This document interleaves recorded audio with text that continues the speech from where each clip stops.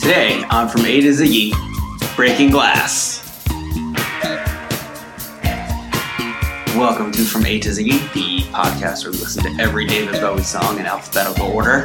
My name is Travis. My name is Thomas. And today we are breaking glass. Stop it. Breaking glass sound! We should have loaded up the soundboard. Should have. Do people still use soundboards, or is it all like apps now? I think it's all apps, but I prefer a good soundboard. It's behind the times. Yeah. I mean, I spent the whole last episode saying headphones and earphones, so... Earphones. Well, what do people say now? Earbuds? Earbuds? Like airbuds? Like airbuds. I wish I could think of a good dog pun for headphones, but I just don't have it right now. Tweeters and woofers. Oh, god damn it. So yeah, Breaking Glass. From 1977's album Low. L-O-W. The first in the Berlin trilogy.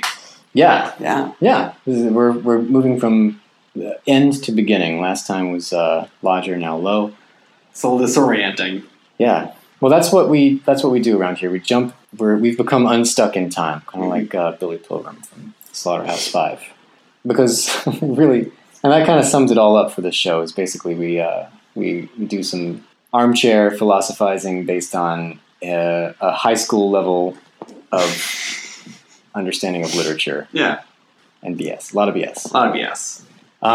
So yeah, this. I probably pointed this out like every time we've done a song from Love, but I always find it interesting. This song came out on my mom's birthday, 1977, January 14th. My mom and Dave Grohl's birthday. Huh. Yeah. And exactly 1 month before Valentine's Day. However, this isn't really a love song. This isn't really an anything song. If anything, it's kind of a nothing song. It's kind of a nothing song.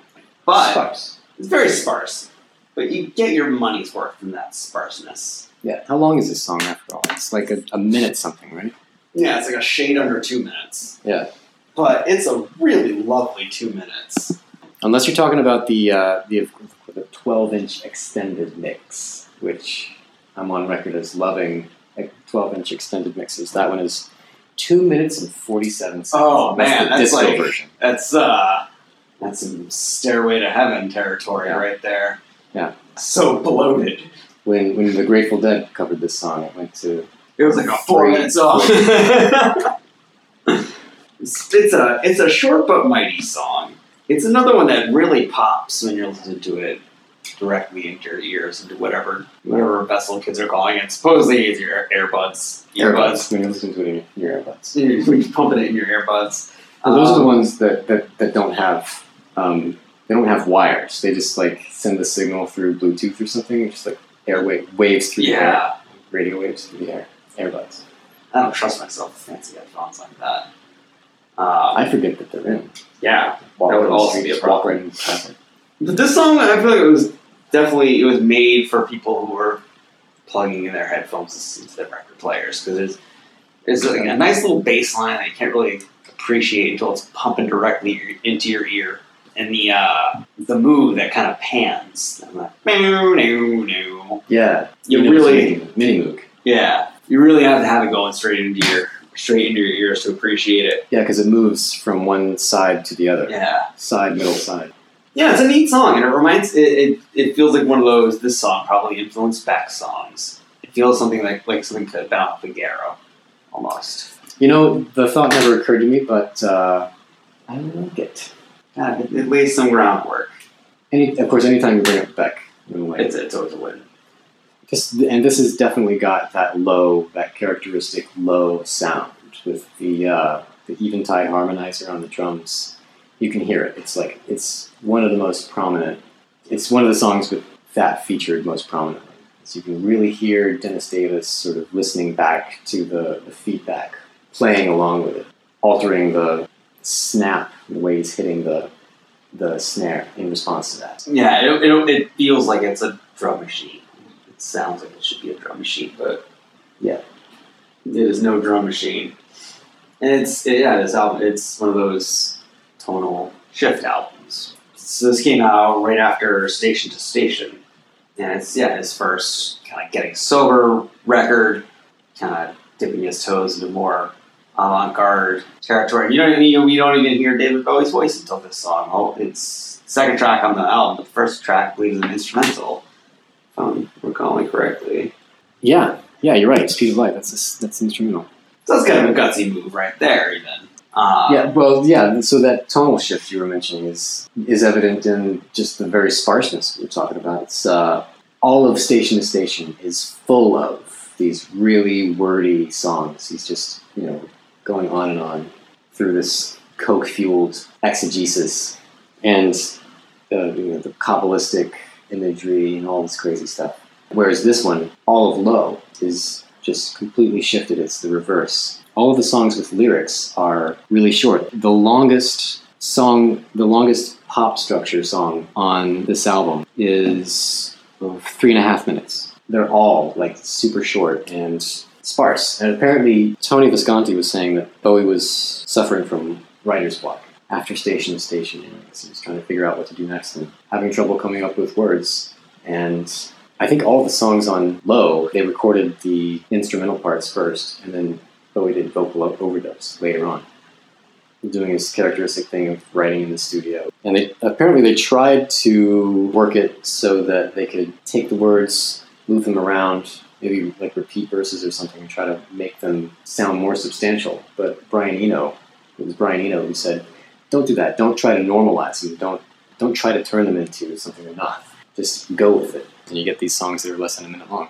Well, this song, I think this is the only one that goes under 2 minutes. Not under a minute, under 2 minutes. But they're all short. Yeah. This one, it leaves you kind of wanting more, which I guess is, as we learned when we were listening to the Susanna Haas version of Boys Keep Swinging, sometimes it's better to leave the party early than to just keep dragging it out longer than it should have. Yeah, sometimes it's more merciful to the song to just let it fade out. Yeah. So as disappointed as I am every time the song ends, I'm like, oh, it's just started. I was just getting my feet tapping. Yeah. And then it just cuts off. Yeah. But I guess. Well, trust Brian Eno.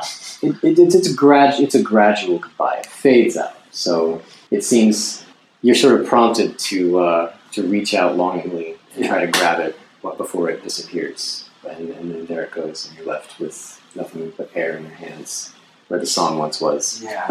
That was tragic. Slipping through your fingers. Like water, like change slipping out of your pocket. Yeah, this has been, for me. I like this song. Do you have this thing where you, in a moment of idle thought, there's nothing else, you don't really have anything else to put through your head, you start whistling a song? Yeah. And do you have a go-to song? Just something that comes up all the time? It depends. Usually I'll just get fixated on certain songs for a period, and it'll just kind of become my default for a few weeks at a time, and then I move on to something else. Mine lasts a lot longer than a few weeks. And this one, I think, was my go-to song for 10 years. Damn. There's something about the rhythm of this song and the guitar line at the beginning. There's something weird about it to me. And I find myself whistling it while I'm walking down the street. I don't know why. It's not I think it's just because that guitar line, it is so repetitive and so catchy. Yeah, it's not your standard sort of catchy tune, like a Beatles tune or Yeah, it's not the chorus. It's not, nothing he's doing vocally makes it catchy at all. Yeah. But it does. It's the little guitar hook. The synthesizer too, the mini moog that just... I love it. It's like 2 octaves down. It's just a note, octave down from that. It's so simple, but it's so it fits strange. So perfectly. And the first time it happens is right after he says, listen. And then it happens, and you're just like, oh man, yeah, I'm glad you told me to listen to that, David. Yeah. That was awesome. Yeah. It's the sound of broken glass. Yeah. Glass. And it later on, it doesn't always fall in the same part of the measure either. It comes in after he says, listen. Later on, near the end of the song, it comes in a little bit earlier than that, so it sort of throws you off. Speaking of the lyrics of this song, these are worth looking at, I think. Because like you said, the first verse ends with the word listen. The second verse ends with the word see. First verse is all about the breaking of the glass, the sound of the broken glass, listen to this. And, there's this destruction going on. Second verse, also more destruction, except this time it's something terrible going on in the carpet. He's written something awful. He's drawn something awful. See what he's drawn? So you've got the two senses, listen and then see. Third verse. No, that it's not a verse really. It's kind of a third section. At the end of that one, touch. I'll never touch you. So we've got three senses so far. I'm drawing a blank on what the fourth and the fifth ones are. We don't have any taste, and we don't have any smell. Smell, yeah. So, can we imagine what the smell verse would be, or the taste verse? I mean, if you're looking back on the 70s, I'm sure the smell is whiskey or something like that. Yeah, some smells of water. It's the smell of debauchery. Yeah, I don't know where I'm going with that, but that's a thing. It seems like he's like going for different senses. Also, listen and see, sound and vision. And so there's a little bit of thematic unity. Yeah. In the songs on low, maybe. I don't know. I don't think it's deliberate, but it's there. And that's it. That's all the lyrics. Yeah. Good night, everybody. It's a very sparse song. You kind of feel like you're building towards something. Because the music in the verses, like, it's a little chaotic. And then after he says C, and you get the second round of synthesizer, it kind of drops out a little bit. And he gets to that, such a wonderful person. Yeah, I think that last part could be a chorus. It's like verse, chorus. Yeah. It doesn't repeat the chorus, but it's a cool chorus. Like, it seems like that would be. Yeah, it brings that sound in, the guitar line that I always whistle. Yeah. That part comes back, and then it seems like a chorusy part. It's changing. Such a wonderful person, but you got problems. Oh. Yeah. Yeah. It's like, I know you got problems, but I ain't judging you. But I won't touch you. But I will not touch you. I'm only wondering what those problems might be. He's probably talking about himself. You think so? You think he's sort of addressing himself? He's addressing himself. Yeah, like, I think he's kind of looking back at station to station Bowie. So I think the first verse, the two quote-unquote verses, I feel like it's past Bowie talking to current Bowie. He's been breaking glass in his room, drawing awful things on the carpet, because he used to like draw like, satanic images. The Kabbalist, the Tree of Life, yeah, Kabbalah, which you see him drawing on the floor in the artwork for Station to Station. So he's talking about these things he used to do. This is the sociopathic past self. Yeah. And then it drops out and it's current him looking at past him saying, you're such a wonderful person, but you've got problems. And I guess maybe the you that he'll never touch is maybe he's talking to the cocaine. Not going to go back. Not going to go back to that. Go back there. Never again. Yeah, I like that interpretation, that reading. Yeah, it's a good way to open up this, to have this be the first time you're hearing David Bowie speaking on this album, basically him saying, I'm done with this era, and I am moving on to this new thing. I think that's about all I've got for... Yeah. Definitely have to recommend watching the live version of the song, too. There's the one from like 77. I think it was from the same performance that I had found from when he did Beauty and the Beast. That one with the electric violin? Yeah, he's got like the leather pants like jacked up to his navel. And yeah. So there's that version, which is very close to the album version. And then I watched one from 95 with Reeves Gabrels on guitar. And Reeves Gabrels basically makes it a metal song. There's a lot more focus on the guitar. Much more focus on the guitar. Really heavy, really, really good. So, good song. Good song. Covers, alternate versions? There is a song by Nick Lowe that's called I Love the Sound of Breaking Glass that apparently lifts a little bit from this song, a little bit from Sound and Vision. Nick Lowe, Lowe, who, of course, released an album in 78. Somewhere after Low came out, he came out with an album called Bowie, except Bowi, in return for Bowie coming out with an album called Low that drops the E. That's absolutely brilliant. I bet David Bowie appreciated that on some level. I can't imagine he was mad about that. it's a funny... Yeah, it seems like something within his sense of humor. It sounds exactly like something Bowie would do if he had the chance. I mean, it sounds like basically how he had a little fun with Bruce Springsteen with Born a UFO. Well, let's transition right into ratings. The ever important, what is our opinion? What did you think of I will give this song 3.5 awful things on the carpet.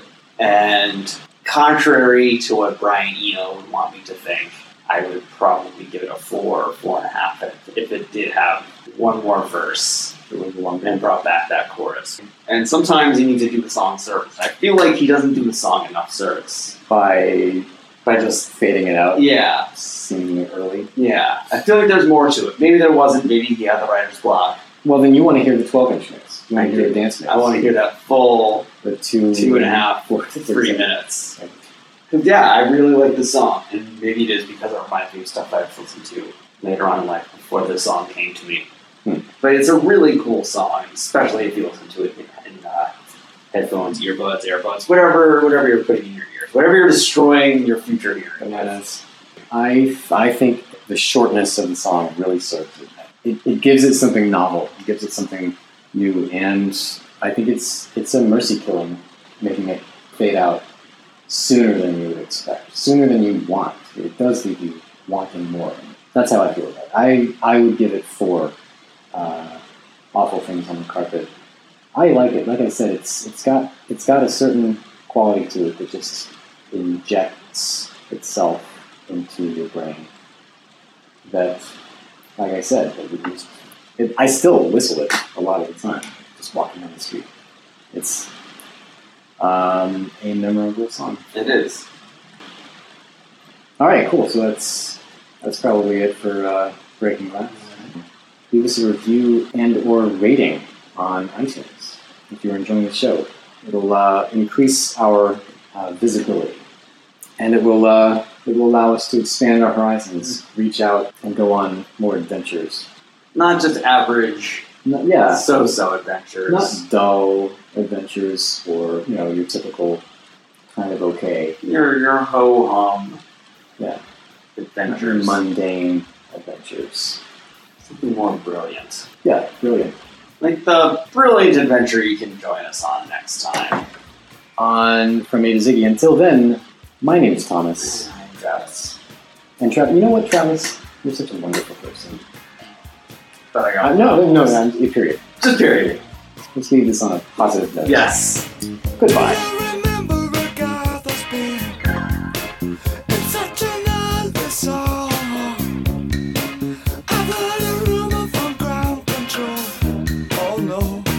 Say it's true.